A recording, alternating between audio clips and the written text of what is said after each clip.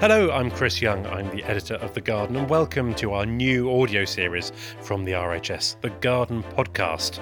This is a series where we go behind the scenes of the RHS magazine to bring you the stories behind the stories.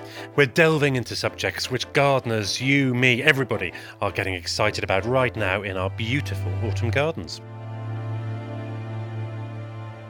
In today's episode, how do you fancy some dead man's fingers for a bit of interest in your Halloween garden?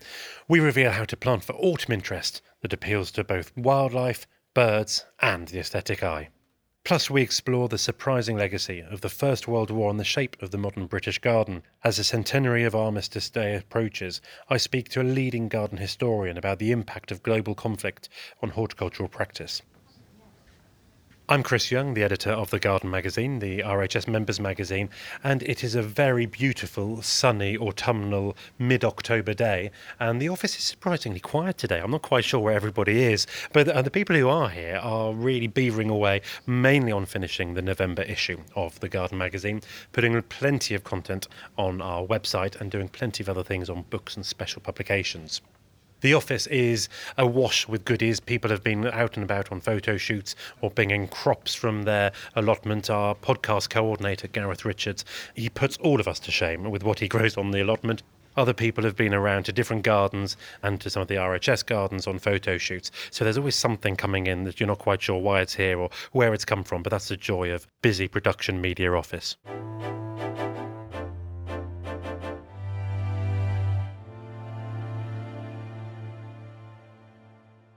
In the November issue, we always try and bring as much colour and interest to the issue as we possibly can.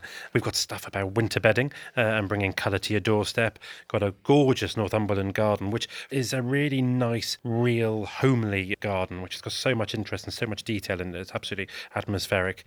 And we've also got a couple of other real contrasting gardens. One is a tiny, small, contemporary courtyard space designed by Tony Woods. And the other is this massive garden in America called Camp Rosemary, which is a fabulous name. We've also got the advice section, all of the comment section, and hopefully a mix that everybody will enjoy. Gareth Richards. Hello. Hello. You're not only an expert in gardening and allotments generally, but you also work on the podcast and our website. I do indeed, yes. And you've brought in some stuff to show off.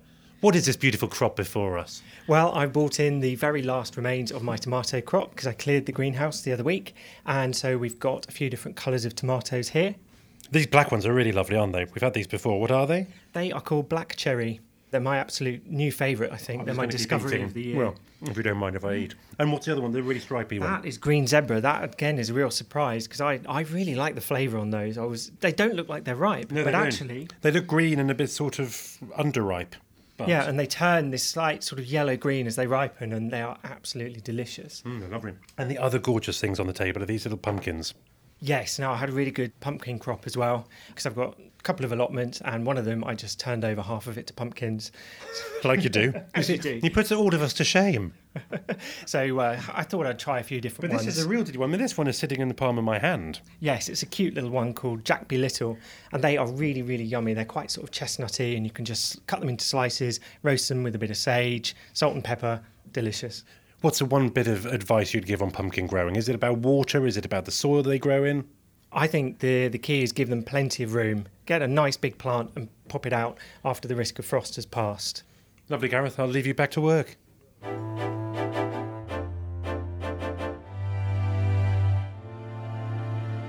One of the articles that's really caught my eye this month is an article by our very own esteemed deputy editor, Phil Clayton, who's written all about the jewels of autumn fruits and the benefits they can bring to a garden at this time of year. I'm going to go and grab him for a quick catch-up to talk to him more about them.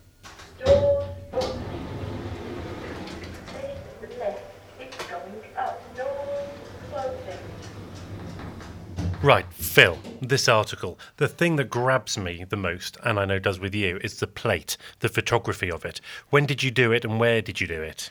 We did it at Wisley, RHS Garden Wisley, last autumn, October. That's more or less the ideal time for autumn fruit. Any later and the birds have probably feasted on a load. Any earlier and it's not really ready yet. So yeah, we did it there. We did it there. We collected the material from Wisley and then we actually did the actual photography in a studio elsewhere. So is Wisley particularly well known for ornamental fruit, or do you reckon any good garden with a range of plants can give this sort of variety, or is it some of the things on this really special? There are some special things on it, and Wisley has a remarkable plant collection, so there is going to be a huge range of fruit there just because there's such a huge range of plants there. But yeah, a lot of gardens would have, I think, a surprising number of different ornamental fruits at this time of year. You just got to keep your eye out for some of them. So tell us, what are some of the real special things in this photograph? There's quite a wide range of things. I think we got 19 things on, didn't we, eventually? The one that stands out, I think, is the Decasnia fargesii, just because it's so peculiar. These blue sort of finger-like fruits up in the top left-hand corner. It's got a great name, common name, isn't it? Yeah, dead man's fingers. I'll tell you more about that later. Also peculiar, not as unusual perhaps, is that at the bottom left, there's a magnolia seed pod. Magnolias have very curious sort of seed pods. They almost look like wizened toenails or something, long, contorted, scaly, gnarly and bendy, aren't they? Yeah, they're scaly, and they split open, and then the seeds, which are usually orange, drop out of them, but sometimes they're suspended for a while by a little filament. So they're peculiar things, and they're kind of in the tree above your head usually. And are there many plants in here that are regular garden plants, that you would say? Yeah, there's one or two quite common things. So there's the hips of a rose on there. There's Laceasteria, which is one of the easiest plants to grow that there is, has a really long season, and these kind of bunches, almost like grapes or much smaller, which hang off the branches for most of the autumn. The colours, I think, stand out on this plate. You've got blue from the Decasnia, as I've already mentioned, purple, Calicarpa. There's quite a lot of red fruits, aren't there? Euonymus is always remarkable. You've got this kind of lipstick pink seed coat, which is really the fruit, and then the orange, contrasting orange seeds inside. Well, I put on a peony because the seeds themselves are revealed when the fruit splits open, and they are jet black, really shiny. And I think that's what's striking, isn't it? When people look at the photograph, they'll see some plants that they do know, like the peony you say and the magnolia. But actually, when you see it in seed and fruit, it's quite a different plant. Yeah, absolutely it is. It really is. And I think people forget about the virtues of some plants in autumn. I don't think that gardeners particularly plant up their gardens for autumn. I think most other seasons they do. It's something that we talked about when you were editing and writing the piece, this balance between summer and autumn and winter gardens. And I think you make the point really beautifully in the article. But do you think there is enough of a period between end of summer and a winter garden for people to consider planting for autumn? It seems like summers are getting longer and autumns are sort of being more and more compressed into a shorter amount of time. But in actual fact, some of these berries last a surprising length of time, especially if the birds leave them alone. And with winters being milder generally, certainly the first parts of winters seeming to be milder, I think so. I do feel that we should pay more attention to the virtues of autumn fruiting things. Why do plants make these ornamental fruit? What is it as part of the reproduction process that makes them grow this sort of fruit like this? Basically, the fruit are seed-bearing structures. And by fruit, we mean fleshy structures. Fruit can also include things like rice, wheat grains, the pod of a bean.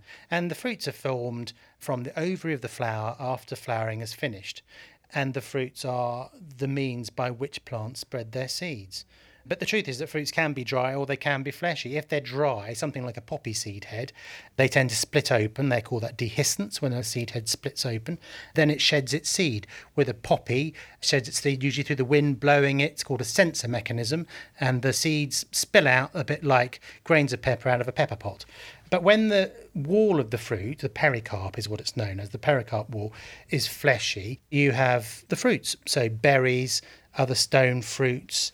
Plants have evolved to have fruits, usually with sweet flavoured flesh, to appeal to animals, particularly birds, actually. And the animals then will spread the seeds around through eating the fruits. Some fruits, like the burrs, which have got hooks or thorns on which attach to the animals, and that's how they spread their seeds. But with these ornamental fruits, no, it's about the fruit being eaten by an animal or particularly a bird. How do we ensure a really good display?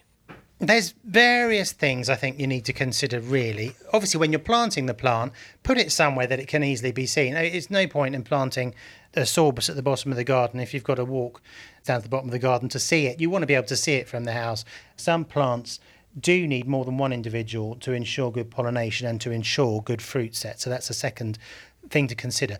Not all plants and trees do need that. So there are plenty of ornamental plants where you can just plant one individual and you'll get good fruits.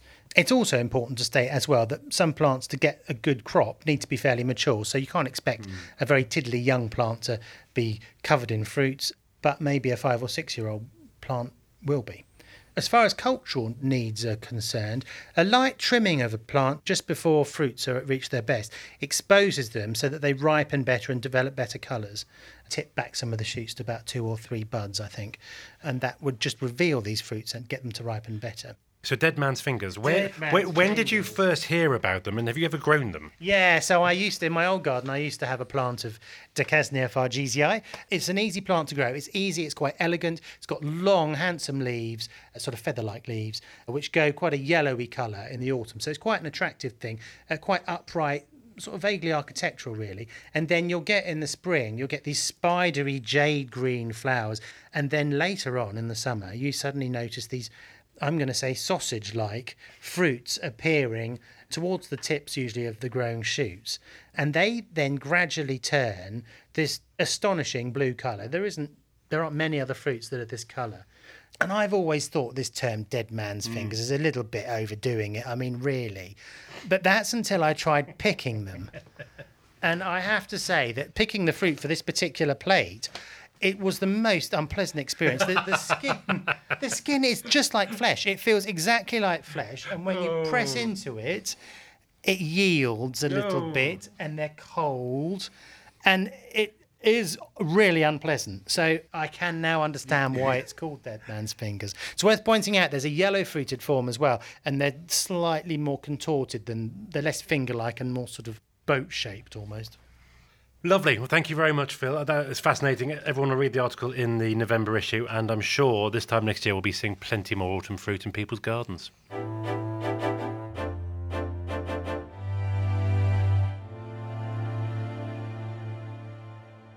The magazine is just one of many benefits of joining the RHS. If you haven't joined already, why not do it now?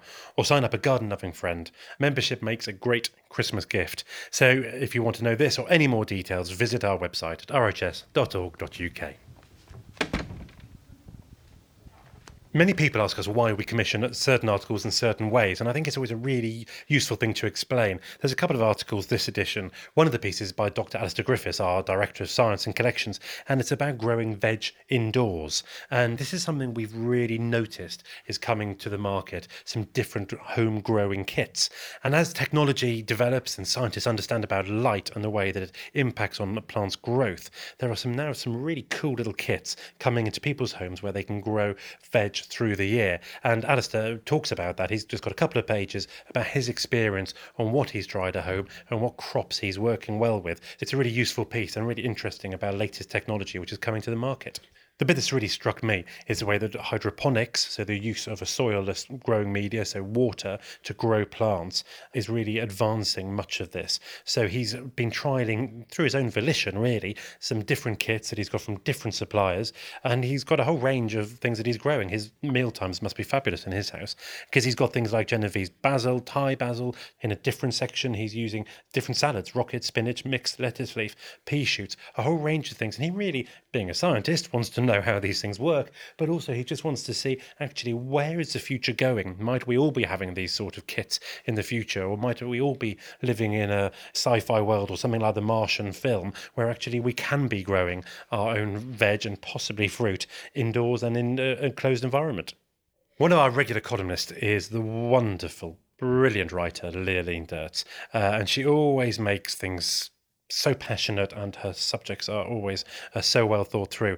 And this month she's making a bit of a link between times of national uncertainty and the benefit and the beauty of allotments. And she's raising the spectre of the dreaded B word, which I can't even believe we're talking about, but Brexit, and actually how we might want to use our outside space, especially allotments, in a time next year where things might be a bit more unsettled. It's something that Lee has sort of touched on before. She's talked about grief of her grandmother dying and the way the garden has responded, or she's responded to a garden or planting trees.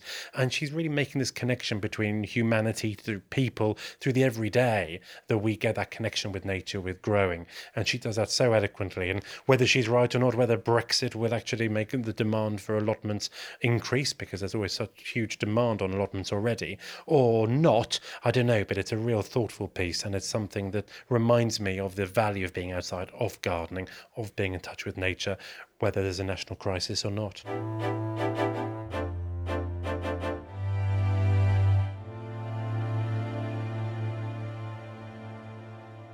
Talking of times of national uncertainty, I caught up with Amber Edwards, one of our authors, who is a great garden historian, on the phone to talk to her about her article, which really focuses on the legacy of the First World War and what that means for gardens and horticulture.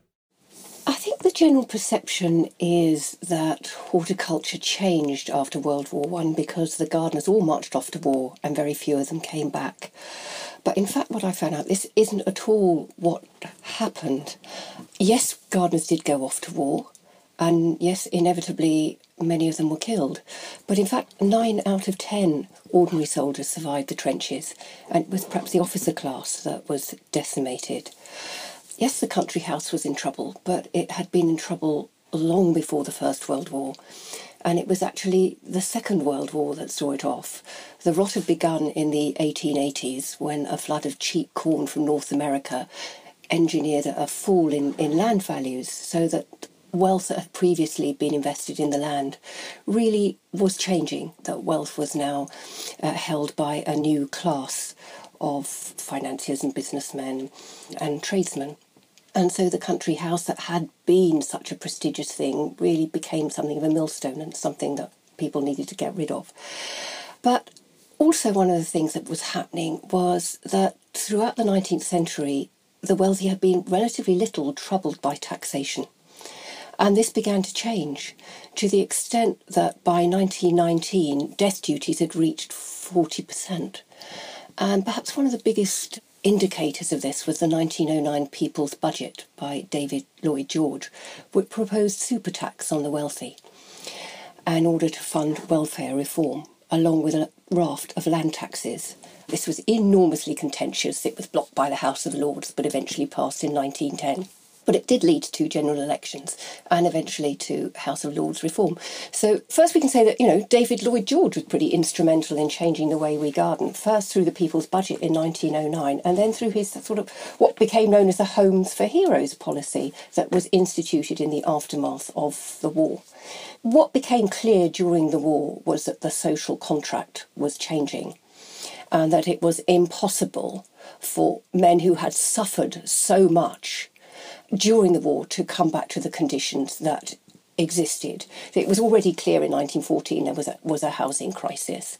But as Walter Long, president of the local government board, summed it up, he said, to let them come home from the horrible waterlogged trenches to something little better than a pigsty here would indeed be criminal, and a negation of all that we have said during the war, that we can never repay those men for what they have done for us. So Lloyd George, who has an election to fight in the immediate aftermath of the war, stands up in Wolverhampton in November 1918 and makes a speech in which he declares that his job is to make Britain a fit country for heroes to live in. And that means finding work for all those men who have been demobbed, and it is also finding housing. And there follows the 1919 Housing Act, which was called the Addison Act after the Minister of Health, Christopher Addison, who instituted it. And what this did was to give substantial grants to local authorities to build new houses. And the inspiration behind this building project was the Garden City movement of the late 19th century, whereby houses were built at very low densities to very high standards, indeed the highest standards that we've ever had before or since. So the move was to make houses that had 3 bedrooms, they had indoor lavatories, they had running water, they had electricity, but above all they had a garden, front and back. And so a whole new class of people came from the cities and gardened for the first time. And I think this changed gardening much more profoundly than anything that happened to the country house. What did you learn from writing about the article? What struck me was that how many things we take for granted in gardens, or did until fairly recently, make their appearance at this time. So I think all of us can remember our parents' gardens or our grandparents' gardens, where you have the square of lawn and the apple tree at the back, perhaps, and a rockery and a path going down the side, lots of crazy paving. These are all things that make their appearance at this time. And also a sense of how we garden. In the new estates, the LCC and the councils in Manchester and Bristol and all the other places where the estates were built, they put a high priority on how the gardens should appear, and they issued little handbooks telling people what to do and how to look after these splendid new gardens of theirs, and that they shouldn't make them too fussy and they should do this and they should do that. And they had competitions to foster this kind of spirit of competitive gardening, in which bottles of champagne were sort of issued to the best kept garden. And how you keep the garden, this sort of sense that it should be neat and clean and splendid, is very much part of the ethos of the time, whereas the back garden is perhaps more of an area for self-expression in the way that we would understand it now. And also some of the features that we've become very familiar with. For example, there are lovely stories that have been recorded of people who were quite young children at the time moving to the new estates and being astonished and delighted to see in their neighbours' gardens little Chinese bridges, and especially gnomes. That's where were they already in existence before then? then? Had been they'd been quite an aristocratic feature in the great rockeries of aristocratic houses. Now has become a popular feature. Anyone could have one. In all your research, Ambra, for the article, were there any personal stories or anecdotes that really spoke to you? Yes, I mean, there were lovely anecdotal stories of people moving to the estates, but perhaps the thing that struck me most was the effect of the immediate aftermath of the war. I think it's very difficult for us to understand what that world looked like. And something that struck me was some of the statistics, that more than 41,000 men had their limbs amputated during the war, that a further 272,000 suffered injuries in their legs or arms that didn't require amputation but were lifelong injuries. Over 60,000 were wounded in the head or eyes. Another 90,000 sustained other serious damage, and that's obviously not to mention the mental scars. And I think it's easy to forget that degree of suffering, and obviously what an effect that would have had on people trying to work, specifically in the garden, that on the one level gardening becomes something people can't do anymore because they're so injured, and on the other hand it becomes a release, and this is where we see the beginnings of horticultural therapy. And something that struck me very much at the time were some of the ads and the leaders that appeared in the magazines. So that the Gardener's Chronicle in January 1919 offers to take free ads for people looking for jobs and employers looking for gardeners. There was one that I just noticed. It was Lady Margaret Ryder's wishes to highly recommend F. Deeney as gardener, second inside, demobilised. 11 years experience in vines, peaches, melons, cucumbers and plants under glass. Also house and table decorations, previous to enlisting August 1914, 4.5 years in His Majesty's Forces as Sergeant, age 30, married, good references. Wow. And it kind of sums up a whole vanished world, doesn't it? Yeah, and the skills and benefits we would lose at our peril, and that actually, but society wanted to support these people. There was a clear sort of cultural belief in supporting these people, not only through the homes, even there isn't not as many homes that were built as they had hoped for, but there was some sort of civic duty, some support for these returning servicemen. Yeah, I believe there was. That's the language in which these things are framed. One of the interesting things we find is that during the war, the RHS was trying very hard to obtain exemptions for fuel so that important plant collections could be kept going. I mean, they failed to do so, but at least it was a worthy attempt. And to keep the nursery industry going, because people were being driven out of business.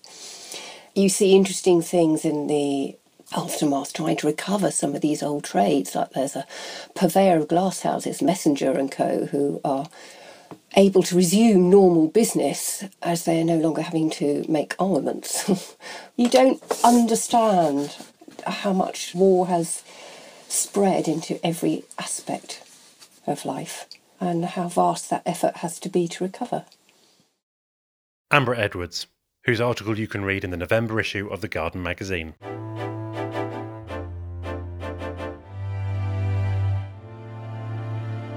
That's all for me. I'm just off to check on the flat plan for the December issue, where we're looking at garden, at Kilvercourt, winter brassicas and the beauty that is the Christmas flowering hippeastrums. Until the next time, I'm Chris Young. Thanks for listening to the Garden Podcast.